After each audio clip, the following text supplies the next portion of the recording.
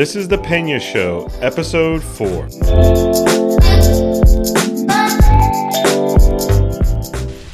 Welcome to The Pena Show, where it's all about inspiring you to live a healthier, happier, and more meaningful life. This is your host, Juan. And I'm Stephanie. Today we have special guest Bill Cycolic joining us. That's right. He's doing a special project where he's running a marathon in all of the 59 U.S. national parks. And I think what's really amazing about this was that somebody who was working in corporate America in New York City, kind of living the rat race, and he packed up his bags and went off on this journey to do this amazing project. You know, while we're on the subject, have you visited any of our national parks? I actually went to the Badlands, and that was a pretty cool experience. You feel like you're on another planet altogether. There's kind of the rock and the lack of any sort of plant life or any just crumbling rock. You feel like you're in Mars or the moon or something along those lines. Cool. Yeah. Wow. Yeah. What about you? You ever been to a national park?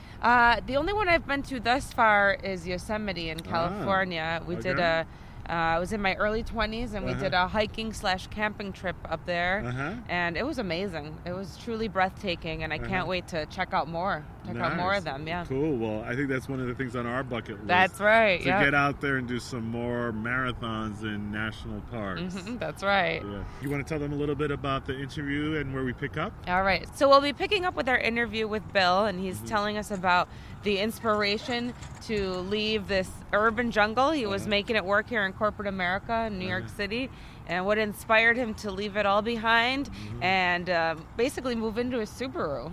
I think you're going to find this interview fascinating. That's right. Tell us a little bit about the project, just so people have a sense of what it is that you're doing, and then we'll get into a little bit more details about it as we go along, but just maybe a little information about what you're doing. May of last year, I was thinking about making a change, and the plan was to move out west to get closer to nature and be in a place where it's a little more accessible than it was in New York City. And I wanted to take a little time off before I moved out west. And I was thinking of things that I could do during that time off, and one of them was to do some trail running. And I read that it was the 100th anniversary of the National Park Service, and I thought, what a great opportunity I could have to visit the national parks and run in them and see them, be part of the national park like an animal, be out in the wilderness. And the idea came up that I would run a marathon in all 59 U.S. national parks. So I formed my project's called the National Parks Marathon Project, and I'm in the midst of doing that right now. How many have you got under your belt thus far? Right, so there are 59 parks.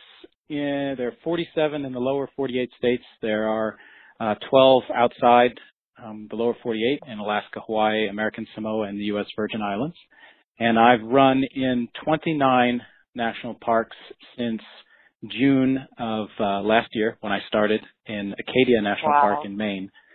So that's roughly one marathon a week on the trails. That's incredible. That wasn't a soft start then.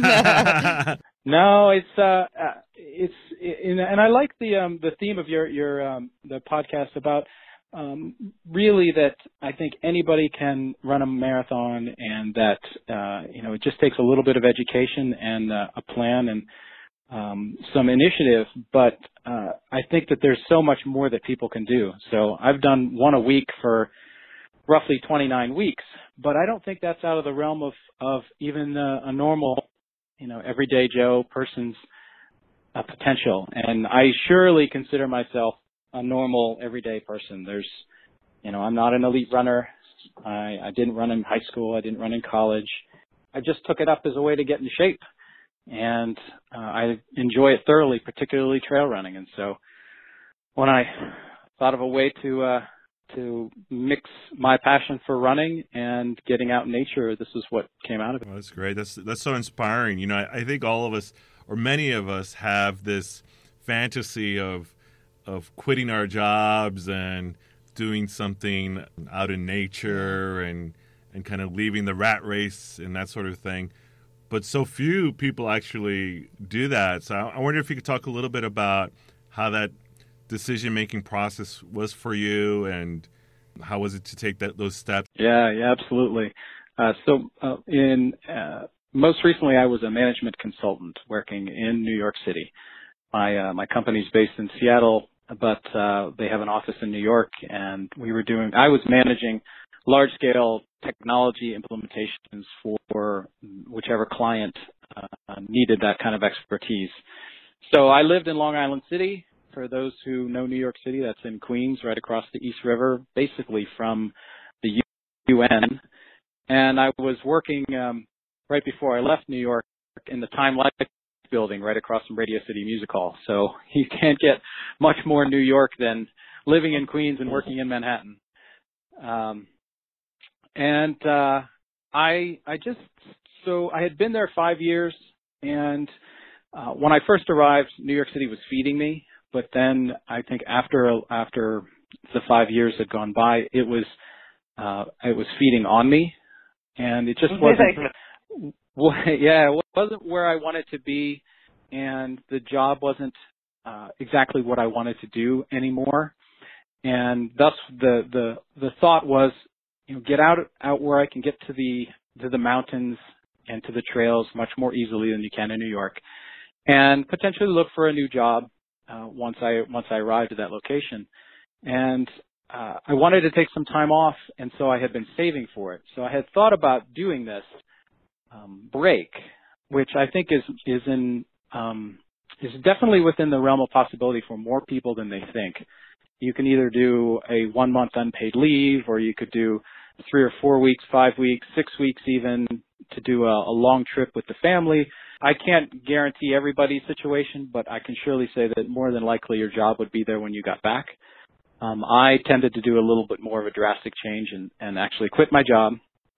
And once this project has finished up, or I run out of money, which is always a possibility when you're living out off your savings, but I plan to work in something that's more aligned with what I'm interested in. So preferably in the outdoor gear company, gear manufacturing space, whether it's clothing, nutrition, or footwear, something where I'm helping to actually make products that I would use and that my friends would use better.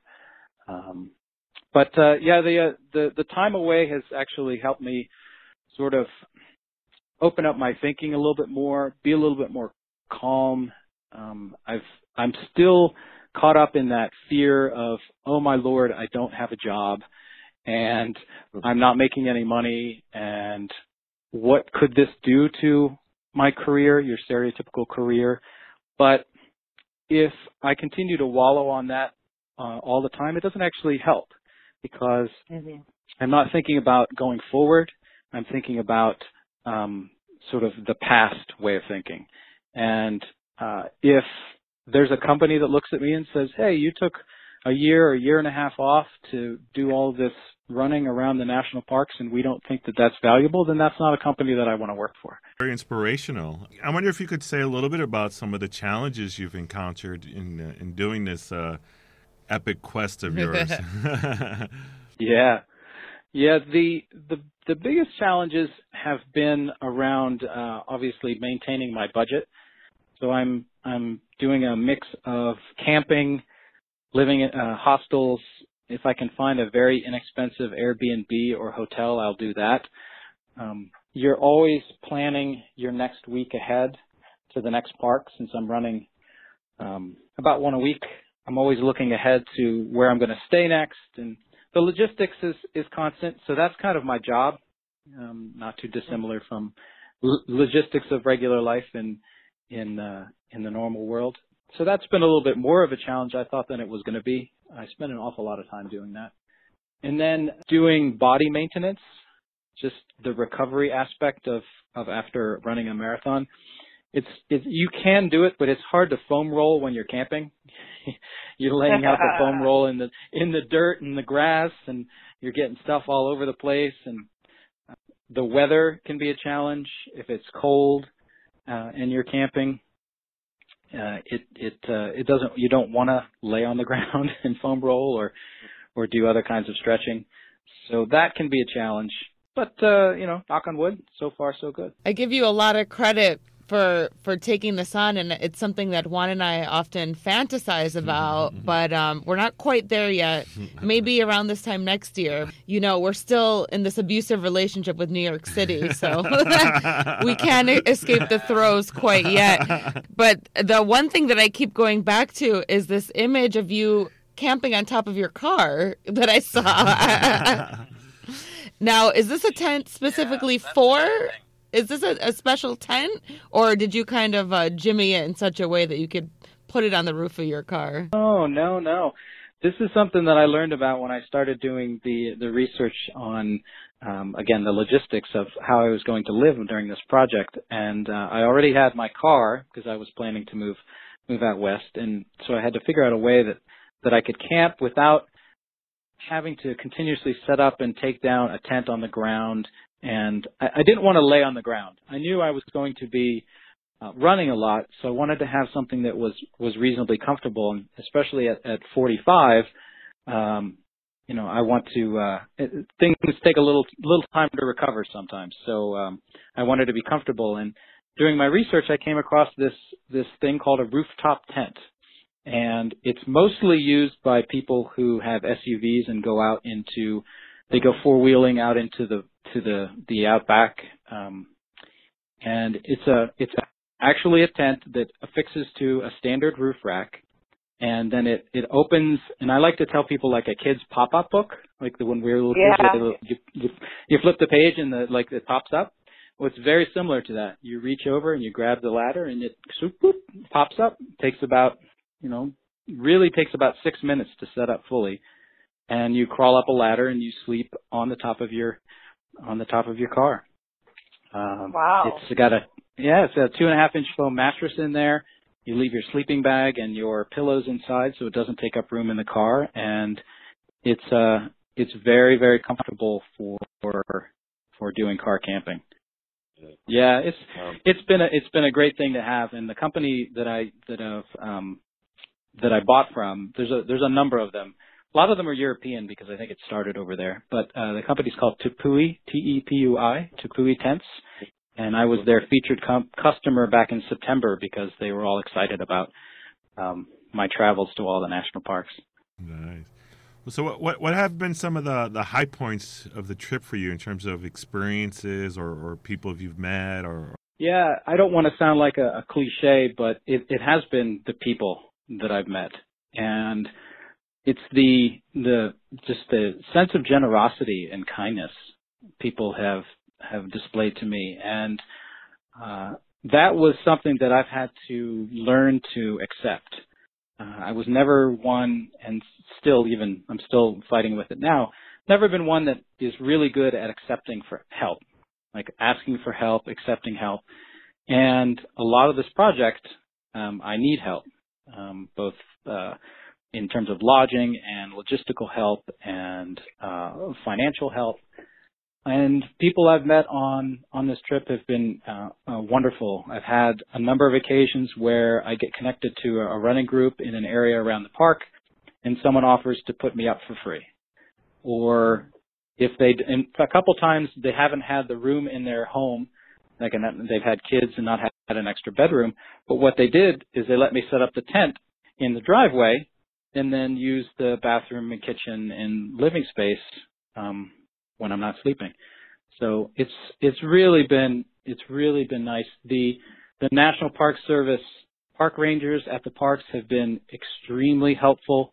They're very excited about having people see the parks different ways, and they're always good about providing input into routes and things to watch out for. So that's really been great. And then of course the parks themselves are these spaces put aside because of their unspoiled wilderness and beauty, and to go 26 miles into them has just been fabulous. Just the scenery, the animals, the solitude in a lot of cases, just being able to connect with nature has been wonderful. Wow, that seems like almost like a dream, huh? Yeah, it does. It does. It has been in some cases. I wonder sometimes, and I don't want to make New York out to be a bad place, because it surely is not. And I had been there twice. I had done grad school there before, and then this trip of 5 years. But you get a little cynical sometimes, and when somebody's offering to help you, in whatever form that may be, sometimes you wonder, what do they want from me? Are they out to, and I have not, everybody has been so genuinely kind and wonderful that it's really helping me grow in that same area. Well, speaking of that, I wonder, can you say a little bit more about in what ways you feel this odyssey of yours, this quest of yours has changed you as a person? In addition to being able to accept help without feeling that I have to immediately respond with, I need to do something for them. It's all, I'm starting to believe a little bit more in this sort of cosmic karma in a way. So they're going to help me. I don't immediately need to turn around and help them, but it is my duty to help other people when I see the opportunity to do that. And so I've really been more open to offering my help than I probably have in the past. After living in New York for a while, you get caught up in the fear of missing out and always wanting to have something stronger, faster, better. So this is because I'm living kind of a minimalist lifestyle at this point. Everything is in my car. I'm sleeping on top of my car or in shared spaces or people's homes. You really realize what you do need and what you don't need. And I had been caught up in a little bit of the New York rat race and having to have things that it may not have been the right thing for me to do in terms of financial situation or just unnecessary things. And when I've pared back, I feel calmer. I feel lighter because I don't have a lot of stuff. And you imagine everything that I own for a multi-month cross-country trip is in it's all scaled down to the size of the back of a Subaru Impreza. So it's not a big SUV, like a small car.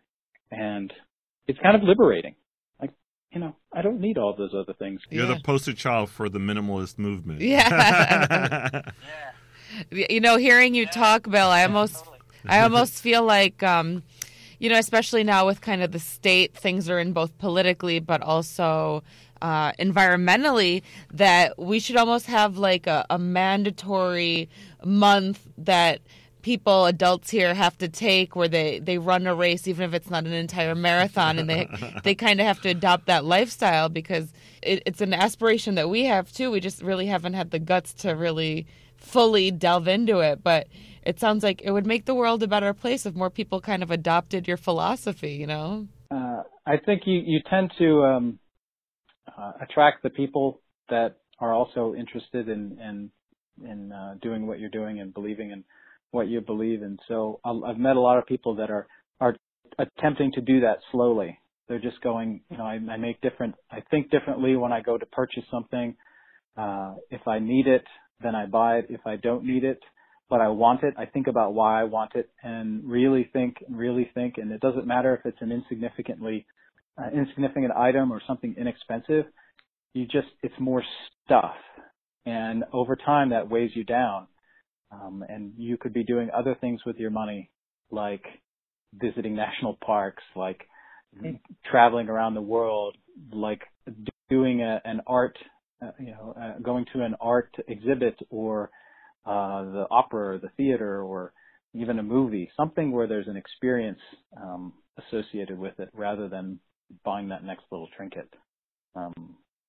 So yeah, it's definitely possible, and it does take a little adjustment, but I think it feeds on itself. Once you start, instead of going the other way, which is, I need to amass more, you go, wow, how much less can I have? And that makes you feel good. And so it's been a learning experience for me, but it's definitely been insightful. This is pretty impressive. You're doing a marathon a week, and I know you mentioned that you think it's something that's attainable. What was your training like to get to the point where you could do this, and what's your training like now? Yeah, that's a good question. So I want to make one distinction sort of before I answer that, and there is a difference between racing and running. And if you're racing, as you both know, you're putting your all into it. You train to a point, you try and peak at the point in which you're scheduled to do the race, and then you recover.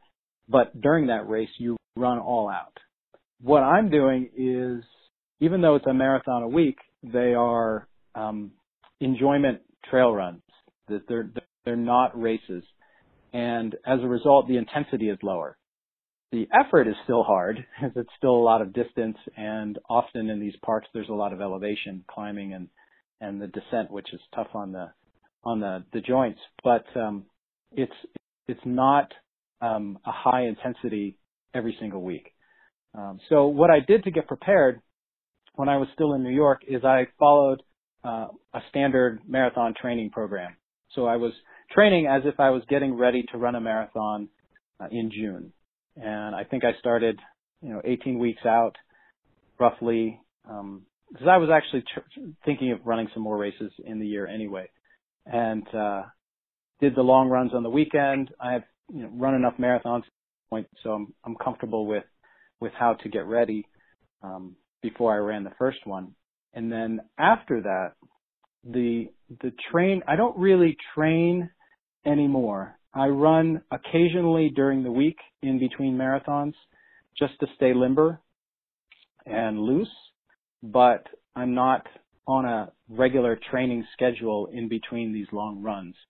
It usually takes 2 or 3 days to recover fully, and one of those days is often in the car driving between parks, and one of those days is often hiking around the park, so a little bit of an active recovery, seeing the sights in the park, taking pictures, doing some hiking, and then maybe a day off fully where I do computer work, and then I run again.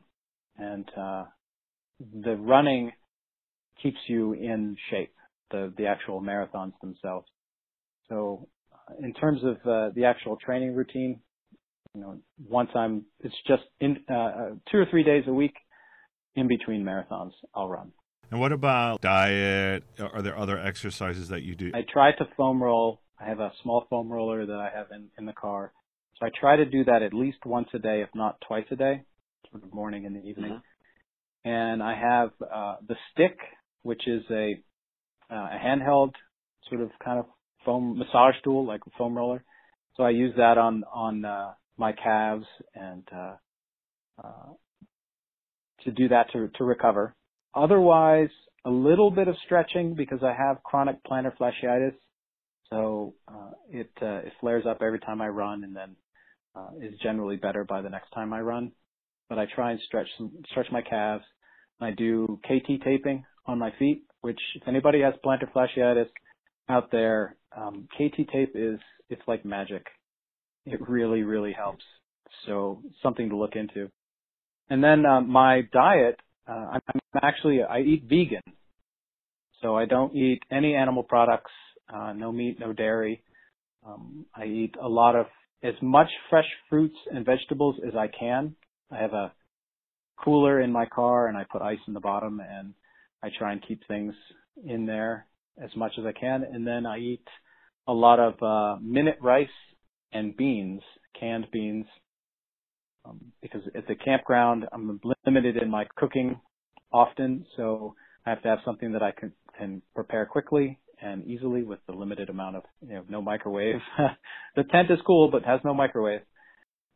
That's kind of why I eat. A lot of trail mix in the car while I'm driving. Lots of bananas. I just met a new friend named Dave Wiskowski who ran with me at Joshua Tree, did the whole marathon there. He's a fructarian, so he only eats fruit. He eats about 80% of his calories are from fresh fruit. And I had read about this before and never really talked at length with anybody who was following that diet. And so I'm trying to introduce even more fresh fruit into my diet, but limited refrigeration sometimes can impact that. But I'm trying. So far, so good. I find I recover faster once I became vegan, which was about 4 or 5 years ago, that after a long run, I would actually feel better more quickly than I did before I changed my diet. What was the rationale for changing? Was it because of your training, or was it because of other reasons? Yeah, the diet was an interesting evolution. So when I grew up, my dad worked for a company that distributed fresh and frozen meat. And we would often eat steak 4 times a week because we would get all of the end pieces that the restaurants wouldn't want, right? So it's the same meat. It's just smaller portions, and the restaurants wouldn't take that. And we would eat that. And I think I just got tired of it, growing up eating it so much. So I used to eat barnyards full of chicken, and I kind of got tired of that. And then I eat schools of fish, and I got tired of that. And a combination of, as I cut things out, and the fact that I had read the China study and a few other books around health and nutrition, I just thought, hey, I'm feeling a little bit better, and maybe I should try cutting it out altogether and just see what happens. And I did, and I felt better. So I tell people that my transition to eating vegan was really a performance. It was for performance reasons. I just felt better. And if you feel good, then really no reason to change. What advice would you have for novice runners, so people who haven't done, just starting, or who've never done a marathon but are thinking about it? Do you have any training tips or advice you would offer to them? Yeah, that's a good question. And I'll throw in that a lot of times when I speak with new runners, they're intimidated by what I'm doing. They're like, oh, I could never do that, or wow, that's amazing, and that's beyond my capability. And sometimes I think that they'll ignore any advice you give them because they find that advice might be, oh, that's too advanced for me. So for people who are just starting out, my advice is actually pretty simple. Don't worry about your speed. If you're getting ready to run your first marathon, run comfortably and complete it and be proud about you achieving this goal. Learn from that experience and then apply that to your next one where you can actually improve and maybe go for a time target. I would also recommend getting a coach because the coach can help you train properly and not get injured. Follow a plan, and that's where the coach can help also. Even if you don't get a coach, you should follow a plan. Don't just wing it. Too many people try to figure it out on their own and then run the marathon and say, well, this stinks. I had a terrible time. Well, odds are you weren't prepared properly. My first marathon back in 2006, I followed the Hal Higdon novice marathon training plan at the recommendation of a friend who was a runner. And I followed it to the letter, and it got me through. But I learned so much, and then I realized how much I didn't know, and that I could continue building on that. And then if you really want to get fancy and you're a gizmo person, I would recommend trying to, after you get a coach, training by heart rate, because and maybe you guys do this as well, but heart rate is the only objective measure of effort.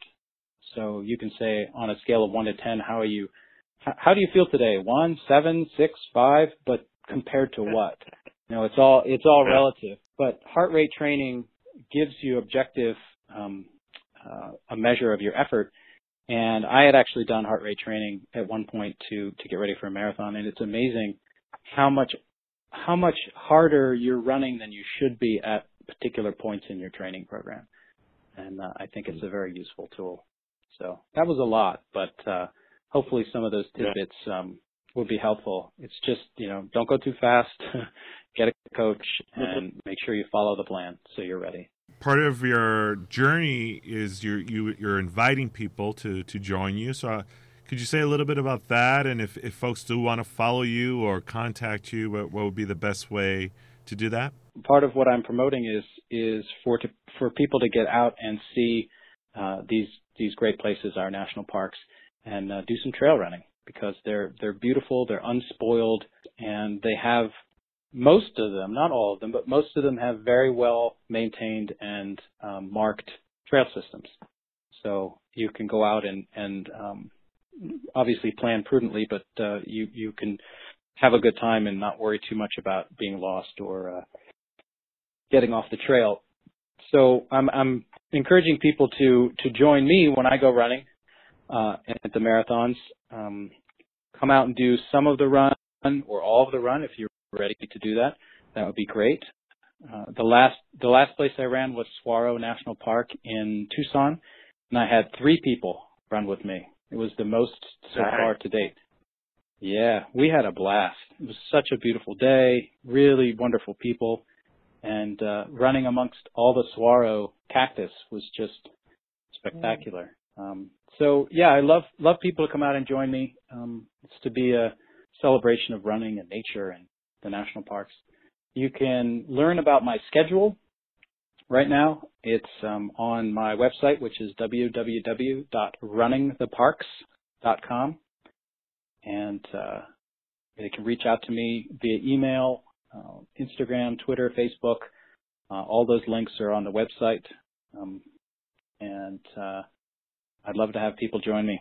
It's been fun when they have been able to join me. I'm sure if you keep at it for a while, there'll be trails of people behind you. And if they want to contribute to your quest, how would they do that? Yeah, I do have a crowdfunding site page on generosity.com, because I don't think I'll quite have enough money in the bank to finish it up without stopping to work for a little while, unless I'm able to garner a little extra support from people who are interested in helping me out. The flights up in Alaska, the Alaskan logistics alone are going to be very intense and expensive. So any help there would be great. Generosity.com, you can search on National Parks Marathon Project, and you should find me and my face there. And anything that anyone could do to help would be wonderful. If not, I'd rather see you out on at the parks, running on your own or running with me. That would be great. Well, I know our paths will surely cross, hopefully in the next year. So we'll take you up on that. Yeah. No, it's what you're an inspiration, Bill. Like I said it earlier, I think so many of us think we want to do something like that, but it's actually taking the step. We're kind of attached to our lives in ways it makes us maybe a little fearful. So it's inspiring to see somebody who's doing it. Yes. And having a good time doing it. Yeah, thank you so much for the invitation. I really appreciate it. I hope to also see you out on the trail soon, and maybe when we meet again, you'll be saying, "Hey, this is our 6-month sabbatical from work in New York, and we're doing some traveling and doing some running and really experiencing the world without worrying about the next conference call, meeting, or due date."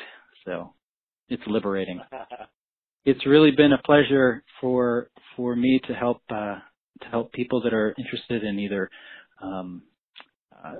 taking a break.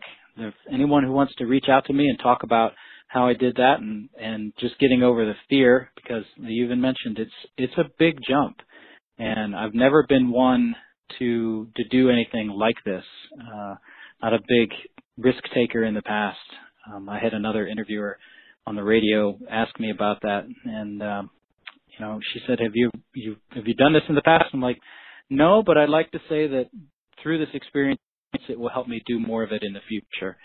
And if anybody wants to talk about running or the national parks, again, go to www.runningtheparks.com or Twitter or Facebook or Instagram, and I'd love to talk to you.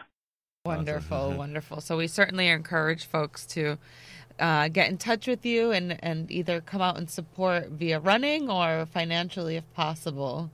So thank you for coming on and talking with us and talking to our listeners. I think that interview was awesome. Yeah, no, I mean, I think it was so inspirational. So many of us would be too scared, even if we hated our jobs, to leave them and kind of go out there and run in nature and see the national parks and take this adventure on. Yeah, Bill gives me hope that it's definitely possible. You just have to have a will and be organized. Yeah. Maybe we'll do something like that, huh, babe? That would be awesome. All right, okay. If you have any questions or comments, we invite you to visit us on our website at thepenashow.com.